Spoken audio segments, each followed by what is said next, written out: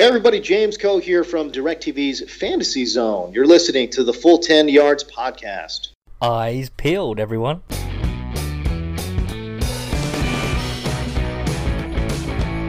Welcome to the Full 10 Yards Fantasy Football Podcast.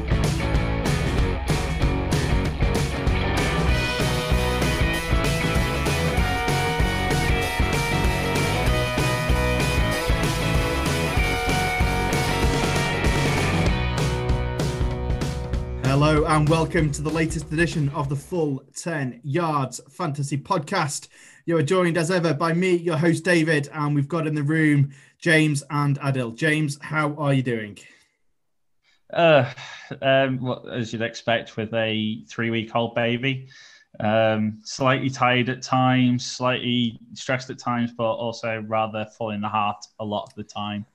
But yeah, nice to have a slight distraction and be able to talk about football. So yeah, I'm happy to be back for a little bit. Great stuff. And I was going to say before that you were spamming us with baby photos, but I think spamming is the wrong word. I think gracing is the is the correct word to use there. So it's amazing to realize you don't realize how you're actually quite decent at photography until you have a baby.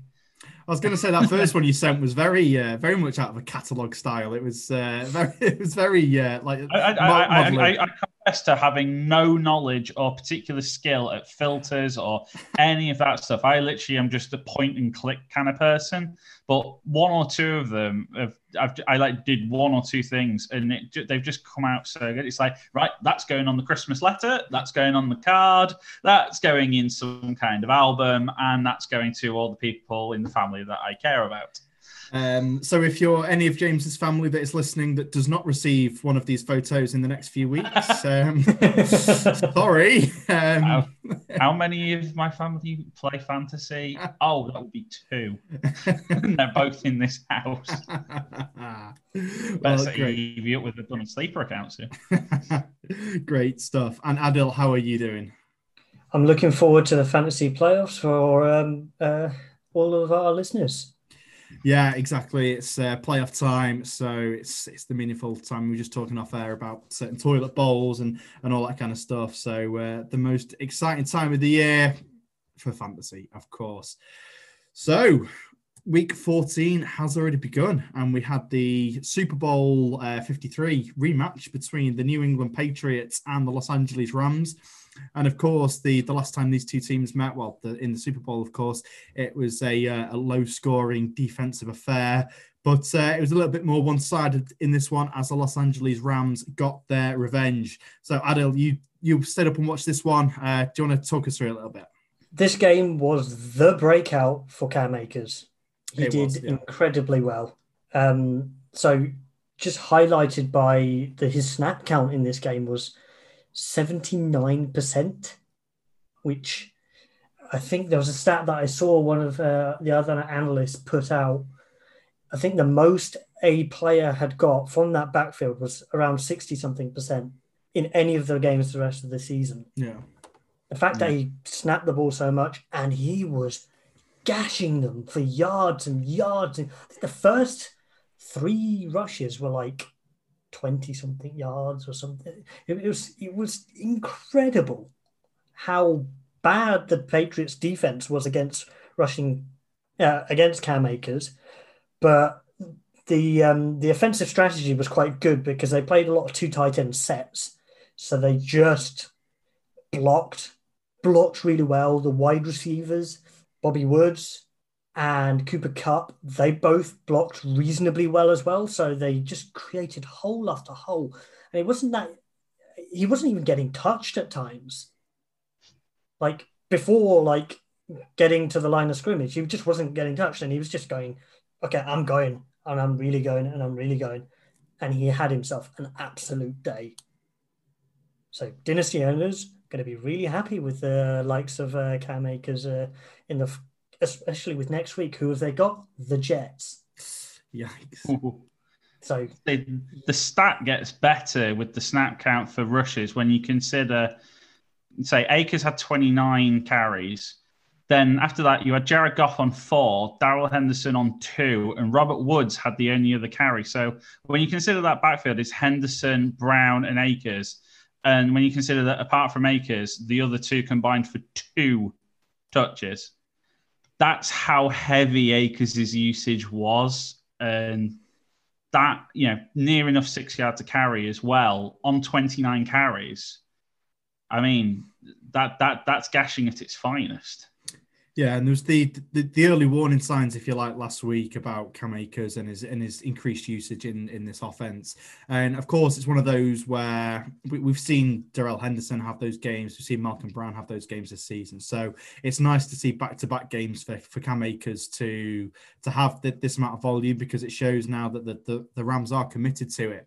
And that did show with the draft capital that they invested into him. It did show that they were passionate about doing it. And obviously the Todd Gurley usage that we've seen in the past shows that the Rams can be that team that has that one running back that does do it all in the offense. So yeah, Cam Akers, I know his ownership in leagues was a little bit over the 50% threshold that we do like, but he was featured in the Hype Train article earlier in the week because we saw those signs last week. So it's so important. It's so great to be rewarded for what we've invested into him, because he's going to be great. And if he can get this, well, he's not going to get 31 touches every week. That's too many for a running back. But if he can certainly be planned this much into games, then that's fantastic.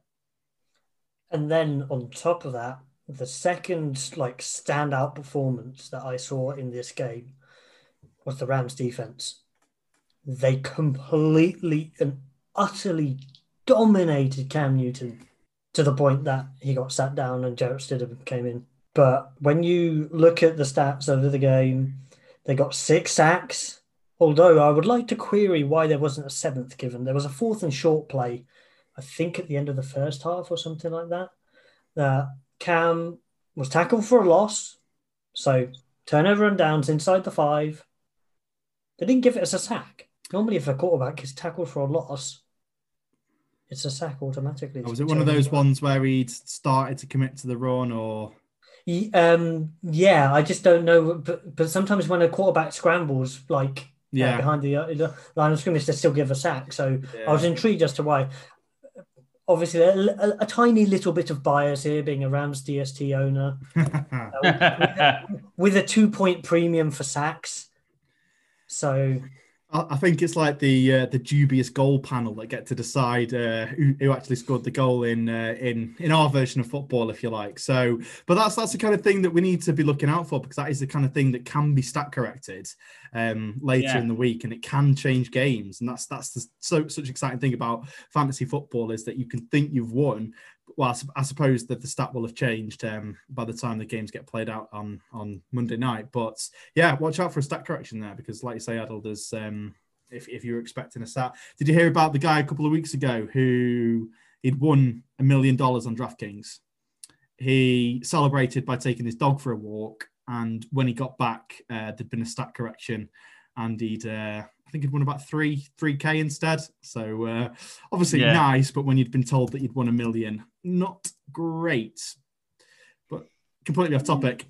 Adel, the wide receivers there. So we didn't have anyone in the game over 50 yards. N'Keal Harry with 49 yards being the highest. So was this a recipe of the fact that the Rams D was so good and that the Rams necessarily didn't need to throw the football themselves?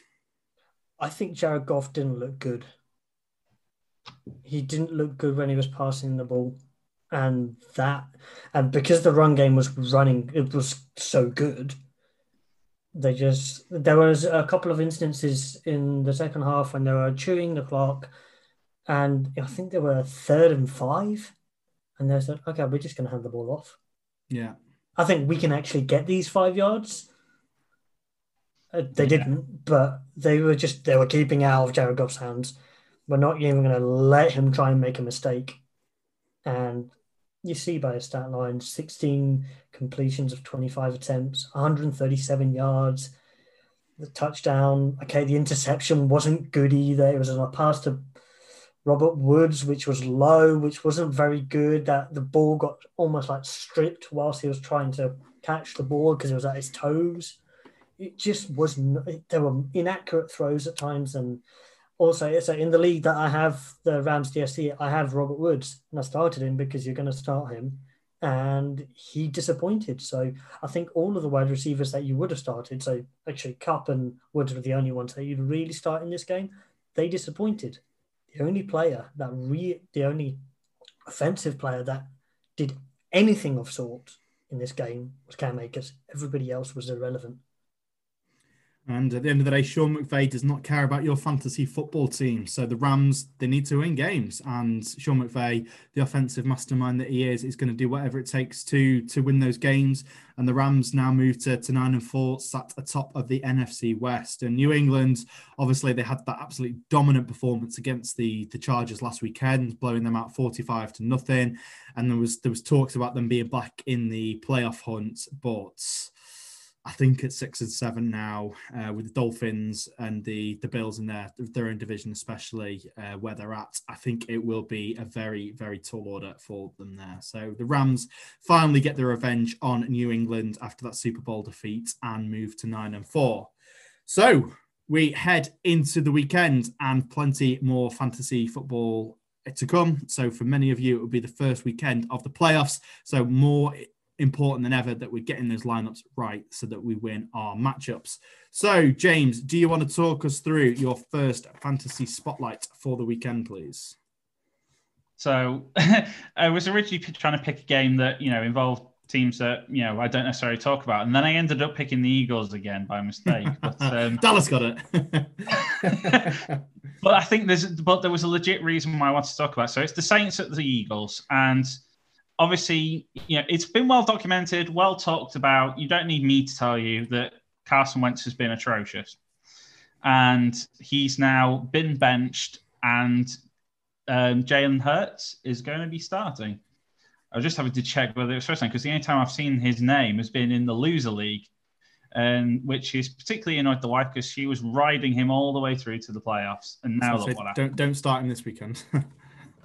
Yeah, put it this way, his projected point total went from 2.8 to 24.7 by being named the starter. So that was, an instant change. But yeah, so it's going to be interesting to see how that dynamic goes. We've only got very little bit of data from, all his slight standouts and, coming in last week.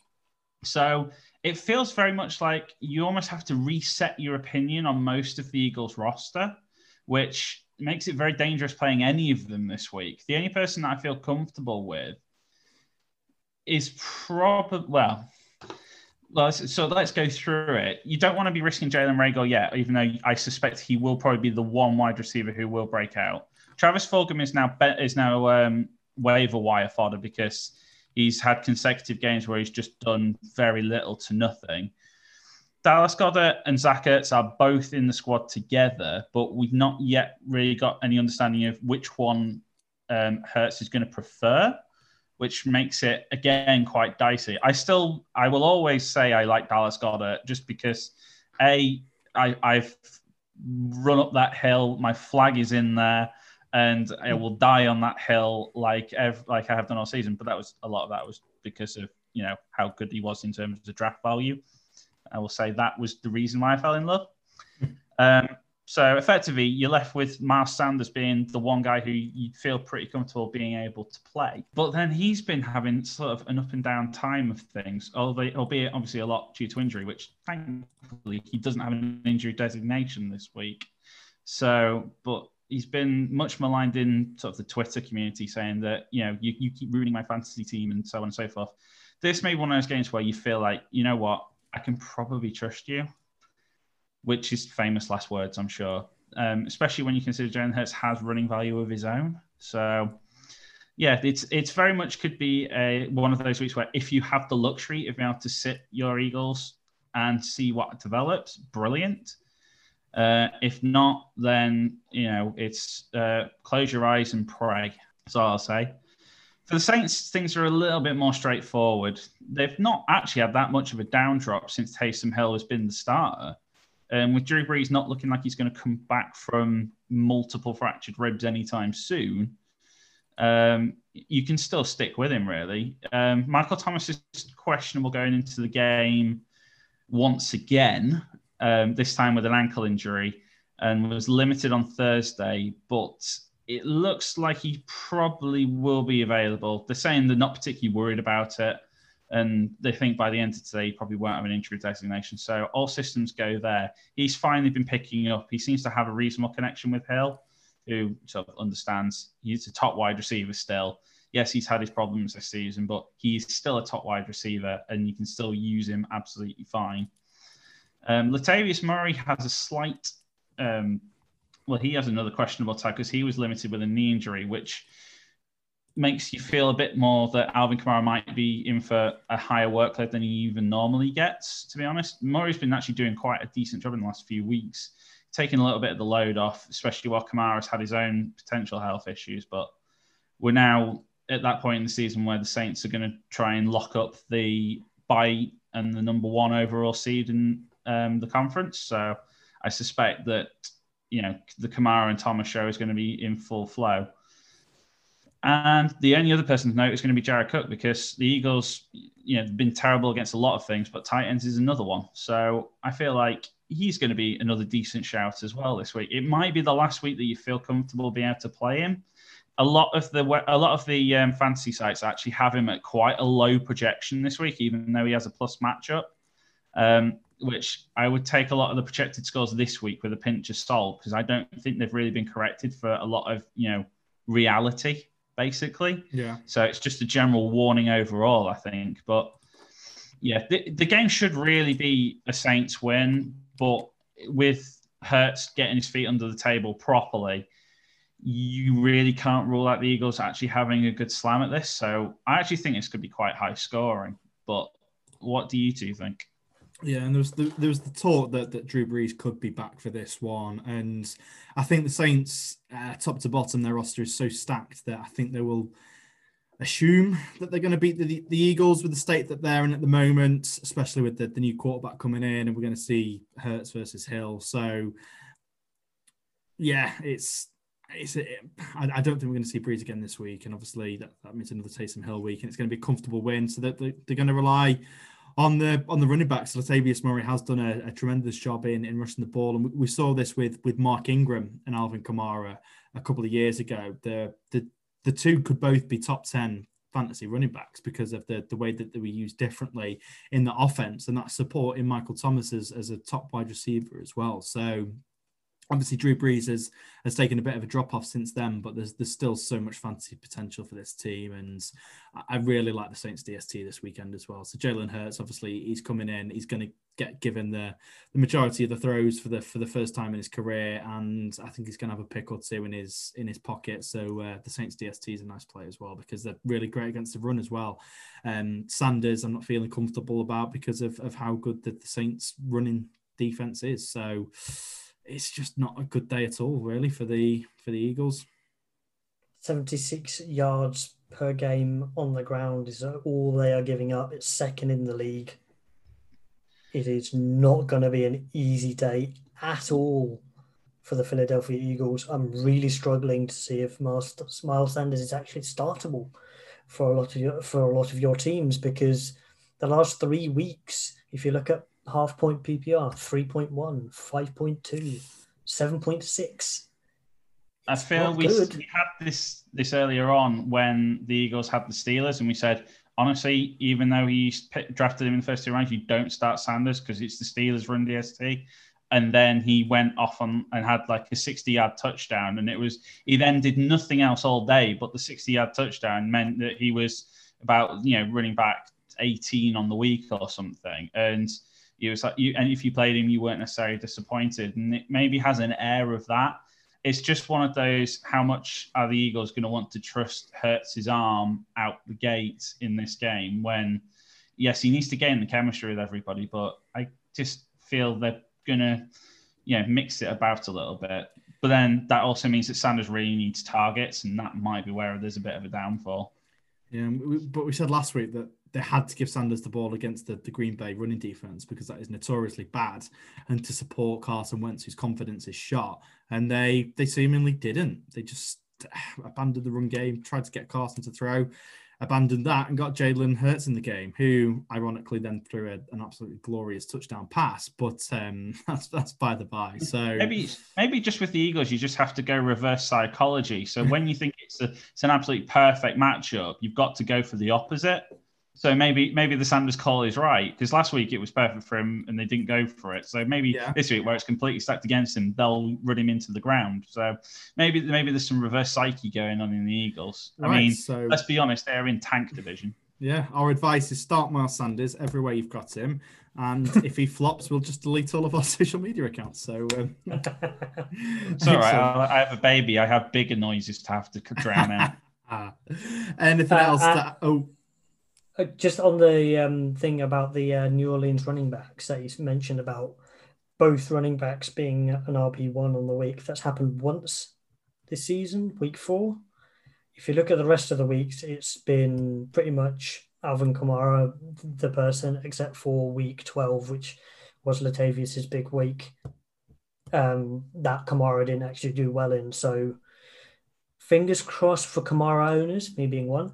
Kamara has a really good day, but you don't know with their defense, with the Eagles, because they've had games where they're just sometimes just really stout and just stop a lot of play.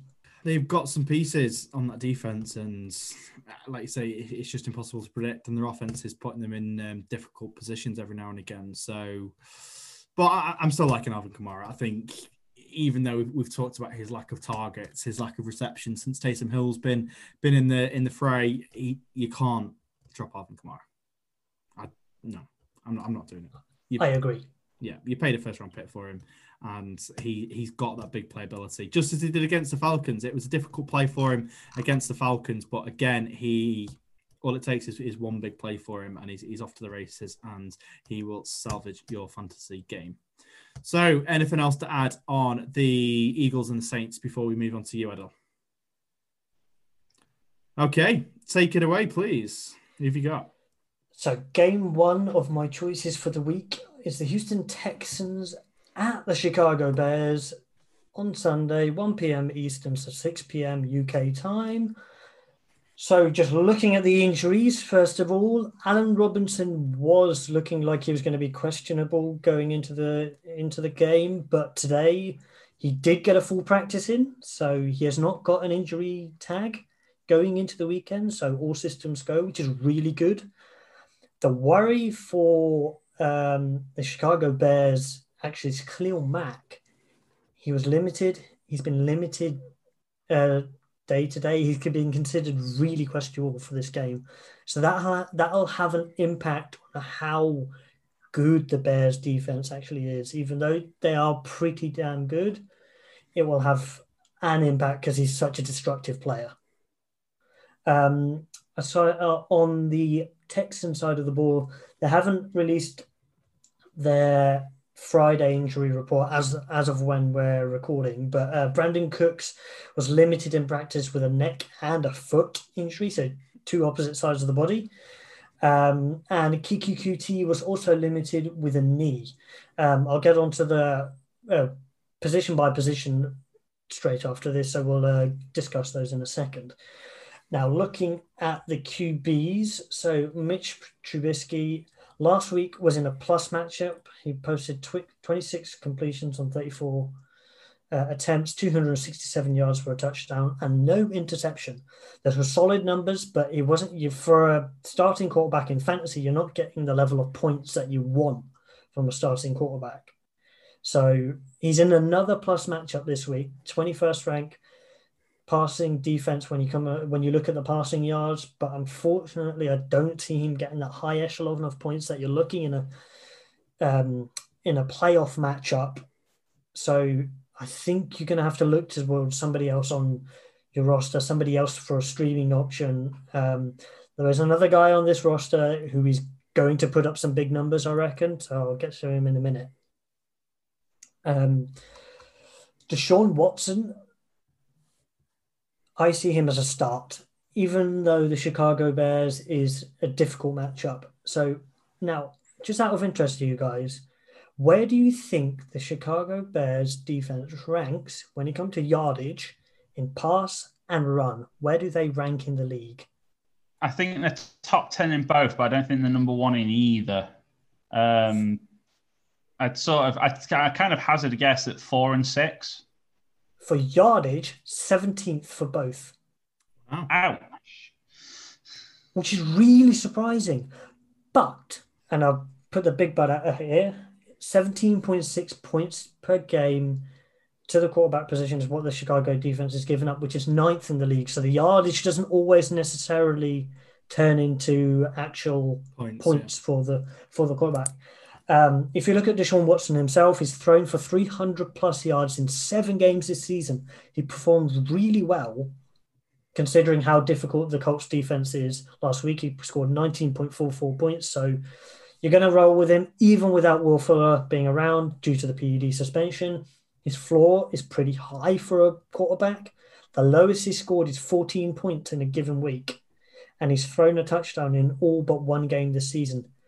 Don't be tempted, guys and girls, to get cute and pick somebody off waivers and play them ahead just because he is in a matchup which is not plus.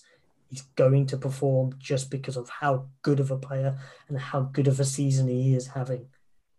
Don't be tempted. Plug him in. Yeah, and he'll do it on his feet if he doesn't do it through the air. That's the key thing with Deshaun. Yeah. Now looking at the running backs, David Montgomery is going to eat this week. Houston has the 2nd worst defense for rushing yards in the league, averaging the opposition gets 150 rushing yards per game. So he is going to run all over this poor defense. And if you look at, since he's come back from injury in the last 2 games, half PPR, 22.8 points, 23.1 points. Against Green Bay, he had 11 rushes for 103 yards. And against Detroit, he had 17 for 72. Highly efficient on the ground. So he may have been disappointing up to now. And if you're lucky enough to have got into the playoffs, carrying that dead weight per se, he's going to have a real fun time this week. And you look who he's got next week as well. Minnesota, that's a plus matchup as well. So he's going to be... and in finals week, he's got Jacksonville, the 3rd worst defense. So if you manage to get that far, you're going to ride him, hopefully, to a championship and enjoy it while it... Talked about it in a few weeks ago when we were sort of getting ready for the playoffs. One of my other brief cameos before baby happened, saying that David Montgomery has such a good playoff matchup that he's one you want to trade for because people didn't value him early in the season.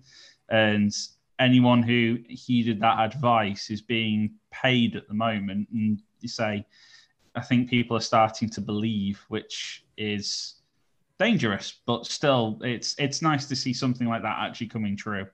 And then looking at the Texans, David Johnson, I would consider him a low-end RB2. He's another player, if he plays, but another player that has let down fantasy owners in 2020.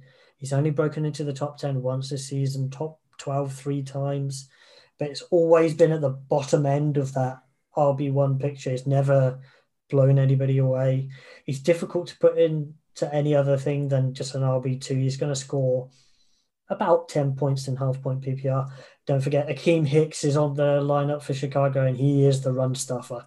He stops a lot, and I think Houston is just going to have to throw the ball a lot because they're going to get gashed on defense when they're going to be ran on so much. So they're going to be playing catch-up and having to throw it a lot. So David Johnson, he's a conservative kind of, okay, I'm going to get a certain amount of points, but don't think he's going to be an RB1 in the week.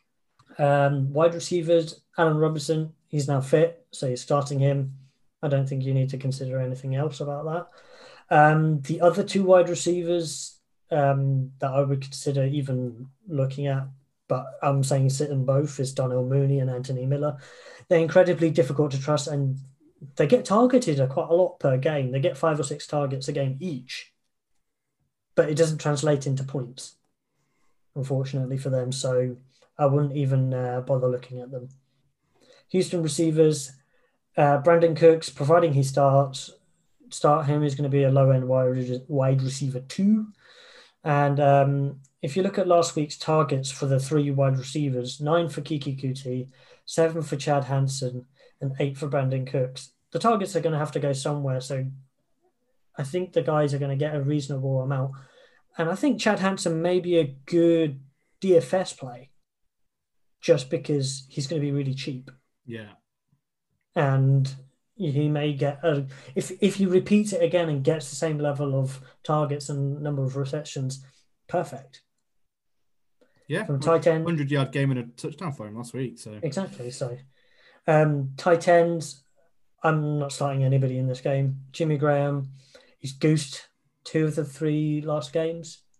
So just avoid it at all costs. Nobody's worth it, as far as I'm concerned.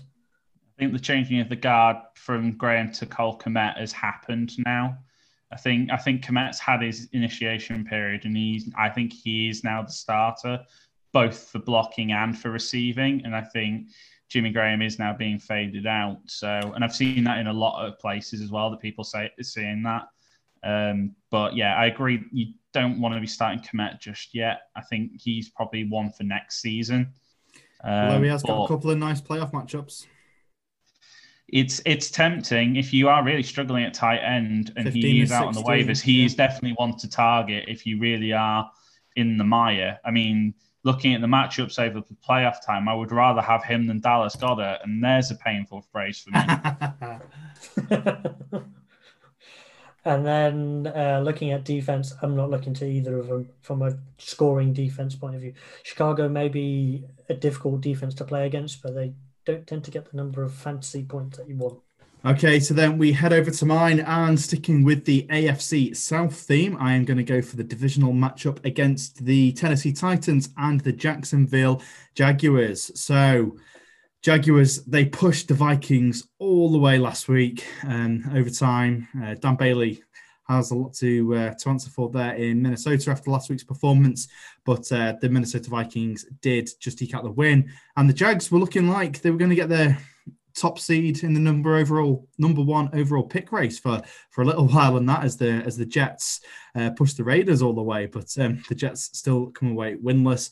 But the Jaguars, yes, still sat on 1 win and still in the hunt. I think they do get, if the Jets and the Jags finish on the same amount of wins, I think the Jags do get the number 1 overall pick due to strength of schedule, or is it common? Yeah, strength of schedule. It's the easiest. The team who had the easiest strength of schedule gets the number 1 overall, and the Jags based on their opponents. So unless basically every team that the Jags plays win out and all of the teams the Jets play lose out, it basically it'll go to the Jags fit to tie.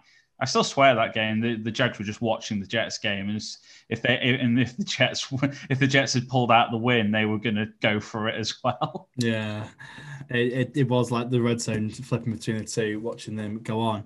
But the Tennessee Titans, on the other hand, 8-4, firmly in the driving seat in the race for the division. The Indianapolis Colts, of course, pushing them all the way, and I can't see anything other than a Tennessee Titans victory in this one. However, the Browns did beat them last week, but they did show promise in the second half, with Cleveland getting so far up at halftime and then nearly throwing it away. But the Titans, I was going to say it's Derrick Henry time, and Derrick Henry obviously being famed for his games against Jacksonville, but not in Jacksonville. So Derrick Henry he was born 25 miles away from Jacksonville, so it's pretty much his hometown. And the 4 games that he has had at TIAA Bank Field, really catchy name there, he's had 13 yards, 92, 57, and 44 yards on the ground in each of those 4 games, which is surprising because Derrick Henry and big games against the Jaguars are synonymous, but they are all in Nashville. They're all in Tennessee. Obviously, we remember the 66-yard touchdown reception they had in 2017 and the 99-yard run in 2018, obviously where yeah, we know the one. But that they all happened in Nashville. I'm not going to look too much into that. I don't believe that Derrick Henry gets nervous playing in his hometown or those kind of things. I think it is just coincidence. And against this Jacksonville team, he is going to go ham. So Derrick Henry, it's not even a question. Even last week, it was against a good Cleveland defense, and the game script got out of hand of them very quickly. Derrick Henry, he didn't bust, but he didn't score as many points as he might have done. But this week, he is a 100% start, as is Ryan Tannehill. So the Jags give up the third most points to the fantasy quarterback. So Ryan Tannehill, we're absolutely starting. He loves working off that play action from Derrick Henry. And of course, a couple of weeks ago, he got that rushing touchdown because of the threat that Derrick Henry brings. And at the wide receiver position, AJ Brown is currently questionable with an ankle injury, although he did return to practice today, which is encouraging for fantasy owners that he will play in this one. Corey Davis as well is an absolute must start. Had a breakout game last week, but he has been so consistent all season long, especially in the PPR leagues. He's not been anybody to write home about until the last couple of weeks, but he's certainly been really, really consistent. So I'm starting both AJ Brown and Corey Davis in this one. Adam Humphries moved to IR earlier in the week, so he's been out for a few weeks now with his concussion that he sustained, but he has been moved to IR, which is a worry for him. So best wishes for him and hope he can come back soon. And then tight end position. So it's a really, really favourable matchup here. So I was going to say, obviously, Johnny Smith sat out last week and everyone rushed to the waiver wire to pick up Ferguson, but then Pruitt came along and broke the hearts of fantasy owners, especially Dave Moore, to mess up that bet that he had on. But yeah, Johnny Smith, he's not going to get the targets, but he could well be in for a touchdown. He did have a good game against Jacksonville earlier on in the season. Every Titan that you've got in this game, basically, Jags are just terrible, and that includes the Titans defense, which is missing a couple of pieces, which isn't particularly great either. I am starting those. And then on the opposite side of the ball, Minshew Mania is well and truly over. Then came Luton Mania, which didn't quite last as long, and now Glennon is in the hot seat as the Jags look to get in the Trevor Lawrence race. So James Robinson, we're going to start him. He's been fantastic this season. He's been such an unsung fantasy hero. And that's because he's come out of the draft undrafted. He's been picked up as an undrafted free agent, and he's come in and he's dominated. But the Titans are giving up a lot of points to the running back position in fantasy, the fifth most points. So he is a definite start in this one. If you're desperate in a Superflex league, I would be tempted to start Glennon as well. So the Titans do give up quite a few points to the fantasy quarterback position, although you don't feel good about it. I perhaps wouldn't in shallower non-Superflex leagues. At the wide receiver position, so Laviska Shenault had that touchdown early on, and I tipped him to have a good game because earlier on in the season, he was being used on the ground, through the air. He's looked really good when they're using him like that. So if they can get him more touches of the ball, both on the ground and through the air, I think Laviska is a decent play. DJ Chark, I've not seen him on any injury reports, even though he's been battling of late. So DJ Chark, yeah, I'm going to go for it. Glennon's going to have to throw the ball to someone, so we're going to go. And then we're looking at your likes of Keelan Coles and Colin Johnson. Colin Johnson's the guy that I was considering maybe is playing a little bit well, because you look at the last two games, 8.6 points half point and 17.6. So there may be, just because of who's at quarterback at the moment and DJ Chark getting the best cornerback. Average, yeah. So he may just be the guy that, okay, he's more open, so we're going to go towards him. Yeah, might as well trial your assets while you've got them. And to be honest, they said, I think the coaching staff, Doug Marrone and everyone said early on in the season that they were really loving Colin Johnson just because of how big his frame is. And he is a different threat to their other receivers, essentially. He's kind of the bigger body, able to go and contest much better. I think Chark's a bit more of a route runner than anything. So it gives them an alternative dimension. So I'm not surprised they're using them more.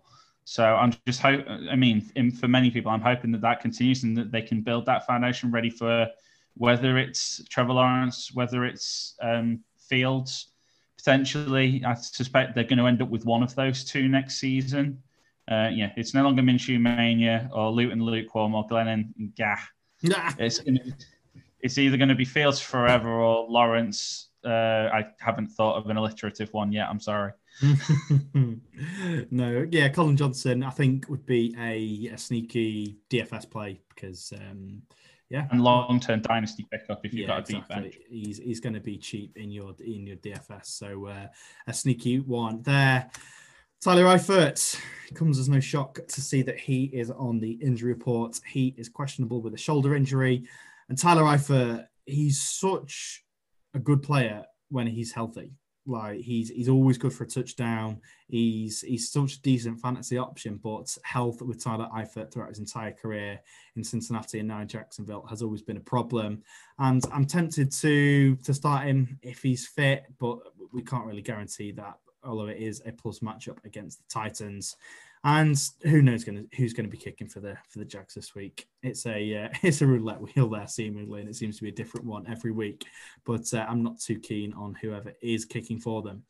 But they pushed the Vikings all the way last week, so I think they will give the Titans a game. And like I said, they just want to test out some pieces now to see what they've got for next year. I don't think Marrone will be around next year. He could be coaching his last game at any point in any of these, but with the coaching options that are arising, it's I think teams will be forced to make their moves sooner rather than later as they look to step up for next year. So that is the Titans and the Jags. Anything to add to that one, gentlemen? I think that Tannehill and Corey Davis is a great DFS stack. Yeah. I'm playing that stack this week in a free contest, so hopefully that will win me a few cents. Yeah, and they'll be cheap. And if you've got Colin Johnson on the other side, like you can really then stock up on some stud running backs at other positions, because I do think this will be a bit of a shootout this game. I do think we'll see a lot of fantasy points yielded from it. So some really nice DFS stacks in here. Anything to add, James? Just that Mike Glennon has been a sneaky, decent super flex option in some leagues, especially in leagues where most teams will carry three quarterbacks. I've been carrying him as the third, whoever's been Jacksonville's quarterback through the season, I've been carrying as the third quarterback. And Glennon's actually done better for me than like Drew Lock, amongst others. So, which is going to be a segue into what's coming. Well, take it away then, James.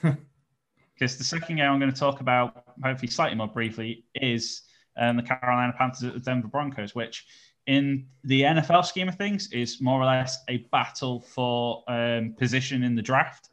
Both on 4-8 records, not looking like they're going to be threatening anytime soon. But I sort of feel like it's one team that you feel like there's some life, and one team where you think, okay, what's going on? And I'll start with the what on earth's going on team, which is Denver, because Drew Lock was one of those players who I thought was a really good Superflex QB at the start of the season. And he's been disappointing to another degree.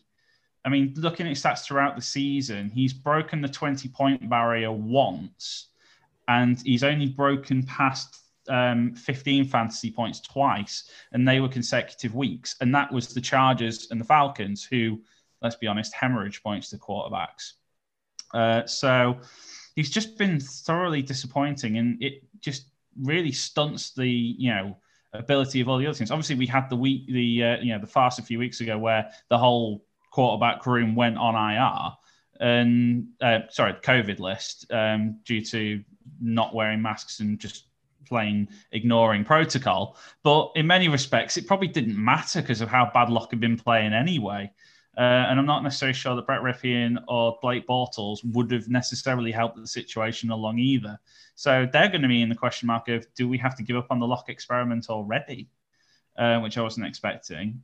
And this game isn't one that I'd want to even, be contemplating with him either, to be honest.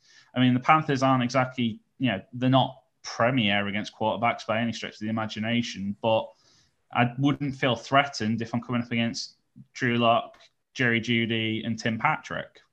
and even Noah Fant, who's only just starting to, re-emerge from injury, but he's just had such a disrupted season. And, he's at best going to get you 8 points. He had a really good start and everyone was picking him up thinking, this is fantastic. And 2 15-point games and suddenly he barely hits 7. So it's tough sledding there. And even the running backs, Melvin Gordon and Philip Lindsay, apart from sort of cannibalizing each other in many respects, just that whole offense isn't working. And it's hard to feel like you want to play any of them. It makes I know it's weird me picking them as a team to potentially talk about, but it's just that, you have all these assets and you're struggling to play them. A few people will have Jerry Jeudy on their benches and be thinking, do I plug him in this week? And so my answer is no, don't. I just, that offense, I don't think you can even fit any of the pieces. Even Melvin Gordon, I think, is a bench possibility this week. The only issue is the Carolina defense isn't strong against the run, but they've been getting better. I think the one player that on the Denver side of the ball that I would consider is Tim Patrick. You look at his points scored in the last, he's put up one goose, but that was in that weird game. 16.4 points in half point, 14.4, 8.1, 10.9. His out of the games 12.1, 20.3, 12.3. So, and especially with Drew Lock throwing quite deep, he's got this knack of throwing quite long. So, and Tim Patrick seems to be the guy who's catching those kind of passes. So, I think he's a sneaky guy to put in just for this week that you wouldn't have considered previously. When you look into the stats, with the deeper targets, Tim Patrick has been the one beneficiary from everything, but you do have to look into that rest of the result. They really do miss Cortland Sutton, I think. And I think it's hard to underestimate just how much they've missed him. I mean, obviously, they've got other problems, but I think he would have at least made their offense a bit more balanced and would have given them, a much better wide receiver core and much better options. And I think the playbook would have opened up. I think that just, left their hands tied behind their back early on because of how early that happened. Speaking of hands tied behind the back, that goes on to anybody who is a Christian McCaffrey owner because he's going to be out yet again. He's currently listed as doubtful, which means you can't even put him on your IR. Come on, sort it out, Sleeper and everybody else, please. We know he's not going to play. Could you just let us put him on IR? I need replacements quick. So, you hold on to him all season to go into your fantasy playoffs and suddenly he's still not ready, nursing multiple injuries. So if you still have Mike Davis, and I hope if you did pick him up as the backup, you didn't then suddenly drop him because this was always a possibility. But Mike Davis comes in, he will basically be back to Mike Davis of what he was with McCaffrey out. Obviously, he hasn't got the momentum from those games where McCaffrey was missing early on in the season. So all those double-digit games that went on in a row between weeks 2 and 6 aren't quite there. But I'm sort of envisaging this game going very similar to the Detroit matchup in week 11, where he got 15 fantasy points. I can sort of see it being a very similar setup, even though I know Detroit's a lot weaker against the run than Denver are, but Denver aren't exactly spectacular either. And just the way that offense works, you need the running back that can do multiple things. And Davis does fill in the gap reasonably nicely. So I wouldn't expect that to be particularly wrong. In terms of the passing attack, DJ Moore's definitely been ruled out this week now. So it's an ankle injury. So he's staying on the reserve COVID list. But obviously, I think it is a COVID-related issue. But he's got the ankle as well. So they didn't want to rush him back off of there. So Robbie Anderson is going to be a main feature again. Obviously, early on in the season, he was the absolute darling. And last week against Minnesota, 17.4, he was looking back to what we remember from the early weeks where he was putting up double digits every week and looking like, a top 10 guy, a wide receiver 1 for the season. Sort of dropped off a little bit, certainly the last few weeks, but he should get a pretty premier role this week. Curtis Samuel has come off IR and he is the COVID IR list. So he's going to be a sneaky option as well, potentially. With, just before he went onto the COVID list, we've been talking about how he'd been flashing, getting some work in the running game, in the passing game, and just becoming a bit of a, shall we say, a Deebo Samuel, Brandon Ayuk type player, and being used as a bit of a gadget play as well as a wide receiver. And I think that might continue. He's certainly been getting the points up of late. And in many ways, the bye week fell lucky for him because he managed to go on the COVID list and miss no time. So congratulations to him for the I've managed to not be annoying award. So all of this means that Teddy B is actually quite a decent player this week, I think. He's still got 2 major weapons. He's still, you're not going to be giving the ball to McCaffrey, 50%, 60% of the time. So he's still very much a viable asset. He's not had the greatest of times in the recently, but I think this is a good game for him. And the last thing of note would be the Panthers defense, because of how, basically how I've been saying Denver have been terrible on offense. The Panthers DST has been improving over recent weeks and playing against what is essentially the second or third worst team in terms of offense. This is a matchup that I fancy as a stream, and I'm thinking they are quite cheap on DraftKings, if I remember. This could be one that's, a low price option that will get you, a pretty decent rack of points. I don't necessarily see them as going ham for 2025, but I can certainly see them, getting into the double digits potentially. They've had 2 really good weeks in the last 2 weeks against Detroit and Minnesota, and I can see this being a hat trick. Have you been reading the NFL hype train, James? Yeah, I wrote about the I wrote about the Carolina defense earlier on in the week on the hype train article because they've been sneaky good. They've been over the last few weeks, and it's a great matchup for them. Drew Lock, even though he is the quarterback and he is back in the fray, he's definitely got a pick or 2 in him. So I'm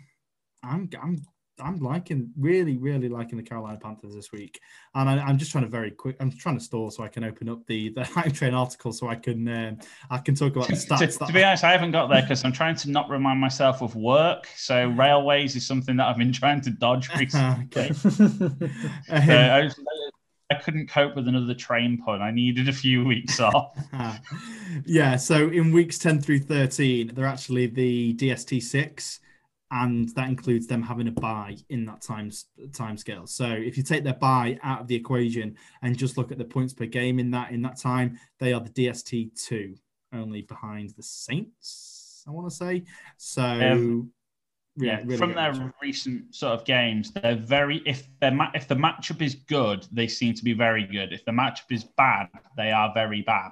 Oh, yeah, I'm not saying they're an every week start by any stretch, but against the Broncos, Drew Lock's got a pick or 2 in the locker, and I can't imagine this team putting up too many points. So pick the lock.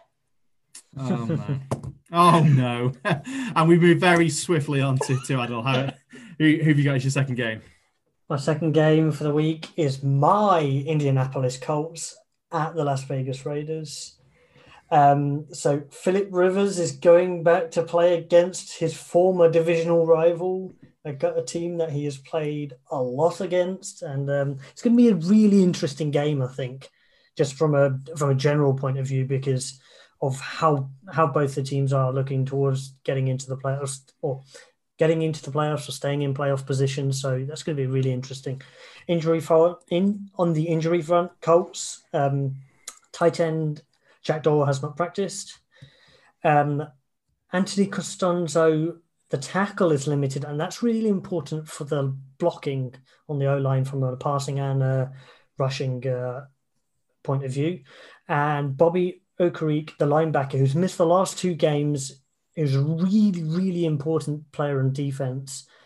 He's limited, so if he comes back, that'll have an impact on Vegas's capabilities of being able to move the ball even more, because he's just such a focal point within the defensive point of view.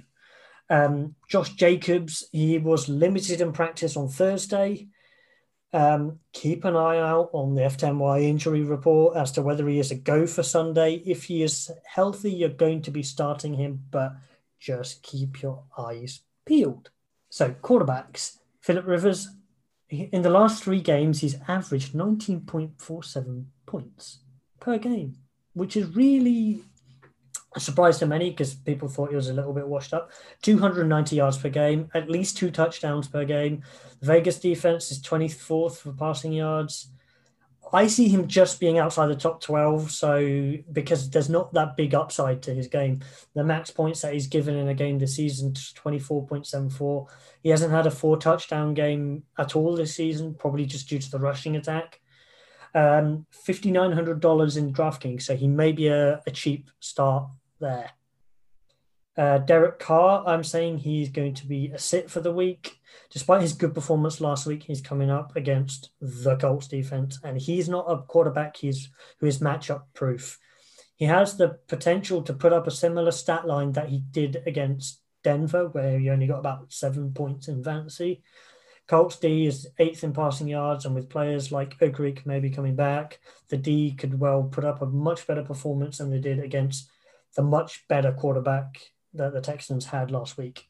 Running back, Jonathan Taylor, for me, is a must start this week. He is going to get double-digit touches from a rushing point of view. And last week, how much did Vegas give up to the Jets rushing the ball? Quiz question.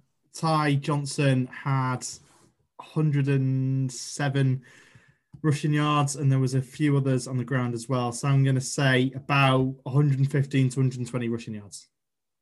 Total, including the quarterback, 200 rushing yards plus. Whoa. Yes. And you know how heavy the rushing the Colts tend to do? I think Jonathan Taylor is going to be pretty good this week. He's been an RB1 twice this season, and I think he gets back into that RB1 category again for this week. He's going to get 2 to 4 targets, and in the last 3 weeks, he's got a 100% catch rate. And each of those targets go for around 10 yards a catch. So PPR, you're going to get that little bit of upside as well. Nyheim Hines' rushing efficiency hasn't been there the last 3 games. Last 3 games, 22 attempts for 41 yards. But he always is featured in the passing game. PPR upside is going to be there. 9 to 12 points in half point. Probably low RB2, upside RB3 if the Colts are going to be forced to throw the ball a little bit more, dumping off to the running backs, or just he's used in the passing game running routes. I would consider him a flex at best. If Josh Jacobs is not playing, because we really don't know at the moment, don't start Devontae Booker. He was a trap play last week. I was caught in the trap myself. I played him in a couple of leagues, and even though he had like 16 rushes or something like that, 3.1 yards a carry, didn't really do much when you compare him. And the Colts is really good on defense, so don't bother. Wide receivers, T.Y. Hilton, I think is difficult to trust this week. He had a season high 11 targets last week. I would consider him a flex. Make sure, just do your best to try and get through this week because he's got the Texans again next week and he loves playing against them. I think it's 97 yards per game against the Texans over his career. So maybe don't play him this week and then get through and play him next. I wouldn't consider anybody else on the Colts from a wide receiver point of view a start because they just spread the ball out too much. And with Ruggs and Aguilar for Las Vegas, I think the defense is too strong for them. You just don't know which one of the two is going to get a large game. So I won't be starting either this week. Tight end, Darren Waller, start him. He's the only tight end in the game that you're going to want to be starting. And Indy, for a defense, even though they don't give a lot of points away, from a normal game point of view, the lack of sacking upside is just is there. They don't sack as much as some of the marquee defenses in the league, and the Vegas O-line is 10th actually for sacks in the league. So they're going to get a couple of sacks, but they're not going to get a shed load. it's been a bend, not break kind of defense at times. Yeah, and Trent Brown is back as well. So he was hit by COVID and he was out for a few weeks, but he is now back to bolster that Raiders O-line as well. So yeah, really looking forward to seeing Philip Rivers play against a former divisional rival because he will know them inside out. So yeah, definitely looking forward to that one. And I'm going to go for another AFC divisional matchup for my second game. And this time it's the North and it is the Ravens and the Browns. And if you'd have said to me this time last year that the Browns were favourite, the Browns are higher up in the division than the Ravens, I would have probably laughed at you. But here we are. And I don't want to call it a must-win game for the Ravens, but this AFC playoff race is really, really heating up, and the Browns and the Steelers are almost definitely gonna get there now. It's almost becoming a division race between the Browns and the Steelers, which I definitely wouldn't have thought would have been the case at the start of the season. But the Ravens, it's creeping up to a must-win game. And quick trivia question for you. Who has scored the most points in 12 games on the season out of the Browns and the Ravens? The Browns. Incorrect. The Ravens have scored 316 points and the Browns have scored 306 points, which has surprised me. That really did surprise me, considering just how easily the Browns were able to put up points last week, and the Ravens have seemed a little bit stagnant. That did surprise me. And points for the Browns have conceded nearly 100 points more than the Ravens, and yet their standings don't reflect that at all. So it's definitely an interesting game, this one. And although it's probably a better game than the Jags and the Titans that I discussed before, I don't think it will be as good from a fantasy perspective. Last week we saw Baker Mayfield take the ball by the horns and throw the football a lot against the Tennessee Titans to almost prove that he is capable of being that passer. I don't think he will in this matchup. I think the Browns will understand the importance of this. Well, not that they didn't think that the game against the Titans was important, but in this divisional matchup where they need to win to keep pressure on the Steelers, and it almost guarantees their playoff berth, I think they will revert back to the run. So even though it is a difficult matchup against the Ravens from the running back perspective, the Ravens conceding the 23rd most points to the position, they will lean on Chubb and Hunt in this one. And Baker will throw the football, but I'm not too keen on starting him again this week. I think a lot of people will fall into the trap of the fact that he scored a lot of fantasy points last weekend, and they'll go for a repeat again this weekend. I don't think it'll be the same kind of game. I think Baker will fade into the background a little bit more. At the wide receiver position, I'm starting Jarvis Landry at a push in PPR leagues, but I'm not really looking at anybody else there. Obviously, you've got Rashard Higgins, Donovan Peoples-Jones, Kaderil Hodge, who's actually questionable headed into this one. I'm not considering any of those headed into this one. It's just too unpredictable.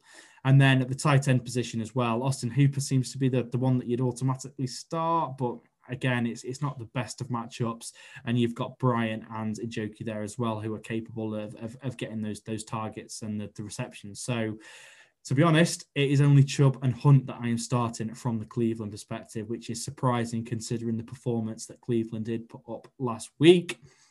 And then for Baltimore, Lamar Jackson will be back. So the Ravens have been ravaged by COVID-19 over the last few weeks. So you've got players like Snead, Andrews, Jackson.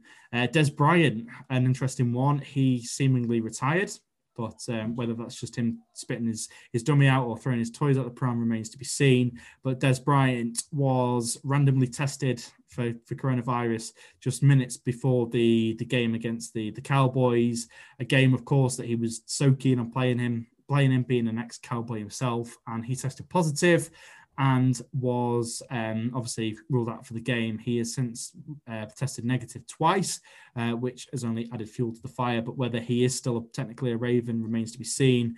But Lamar Jackson will be back.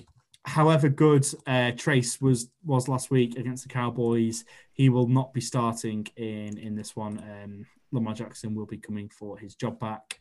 And yeah, I'm starting him. He's always got his rushing upside as Lamar Jackson. We saw that last time out for him with his big long touchdown. And at the running back position, J.K. Dobbins still vying for that running back one position. He's clearly the best running back there. But I think what epitomised for me the Baltimore game was it just seemed to be 3 and out in the game last week, and there was a series of 3 plays where each time there was a different running back in the position, and I don't believe that you can get running back momentum if they are changing running backs at regular. How can a running back get in a groove, get a feel for the game if they are being switched out after one play? It's not good running back rotation there, and I just hope that they do something similar to what Los Angeles have done with Cam Akers and just give J.K. Dobbins a football and let him have this. But Cleveland, not great for the fantasy running back. They are giving up the 25th most points in half PPR leagues. So I'm almost tempted to start none of them in this one. But Cleveland do give up a lot of points to the tight end and the fantasy wide receiver. So Marquise Hollywood-Brown, I am firing up. He seems to be getting his groove a little bit of late. So, yeah, he's got plenty of opportunity to go here. Maybe Willie Snead, but he's only just come back from the COVID list. So that is a dart throw at the very most. But Cleveland giving up the 3rd most points to the fantasy tight end. Mark Andrews, I believe, will be back. They've just activated him from the COVID IR. So let's go, Mark Andrews. And that's it. Special teams, the defense and the DSTs and the kickers, I'm not fancying anything. Apart from Tucker, obviously you're starting Tucker every single week that you've got him, although he did miss he broke his streak and missed the 36-yarder, which was quite ironic because they got moved back 5 yards and he broke the streak of inside 40 yards. But obviously you're still starting Justin Tucker in every game that you have got. And from an injury perspective, there's not too much to talk about here. So, yeah, the Ravens have just brought a load of guys back from the COVID IR. Kadarius Hodges is suffering from a hamstring injury, but from the skill positions there, not too much to talk about. James, Adil, anything to add to this one? Looking at the injuries, Calais Campbell, he hasn't practiced this week. So from a run-stopping point of view, he looked really limp in the last game when he was on the field. He didn't look his normal self. That'll have an impact. Marcus Peters did not practice yesterday. It hasn't been updated for today. That'll have an impact on the passing game for the Browns. And I believe Denzel Ward hasn't practiced again this week so far. So it could be a better fantasy yielder than I first anticipate. But yeah, certainly Peters and Campbell are certainly big ones for the Ravens, and even more reason to be starting Chubb and Hunt in this one. James, anything to add? No, I think you got it. Perfect. Then let's close out the show. So, James, where can we find you on the old Twitter? Yeah, my handle's not changed. It's still at NFL Hype Train, but we are currently still in the station awaiting for shall we say, clearer lines to be able to proceed. So when the green signal hits, I'm sure you'll be able to read and see about it, hopefully before the fantasy playoffs end. Oh, you've missed these train puns, James. I can tell. Yes, I have, but I've not had any time mentally to be able to think of them. But I still vainly hope that at some point before the end of the season, I will be able to get in Michael Thomas the Tank Engine as a pun in some article, or at least in a tweet. Anyway, toot toot. A toot indeed. And Adil, where can we find you? I can be found at Dillytoon, DILLYTOON. And good luck to everybody in your fantasy matchups this week. And hopefully we'll be seeing you progressing through to the next round. Yeah, exactly. Well done to those of you that did get the first round bye.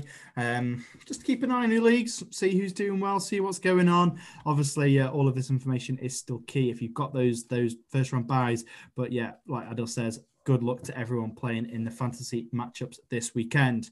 So that has been another episode. Make sure you head over to @F10Y Fantasy, where we have got all of the information that you need to when your matchup starts, sits. And if you're out of the playoffs, of course, there is DFS now. So head over because we will have DFS content as well, injuries, etc., etc.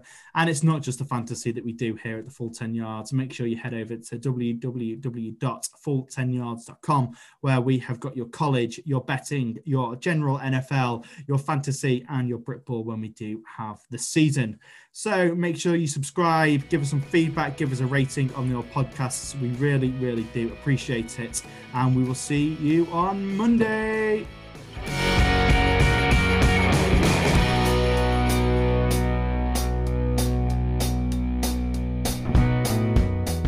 You've been listening to the Full 10 Yards Fantasy Podcast. You can find us on Twitter at F10Y Fantasy and over on our website www.full10yards.com, where we cater to all of your American football needs, from NFL general, fantasy football, college football, and even Britball. Thanks for listening, and remember folks, keep those eyes peeled.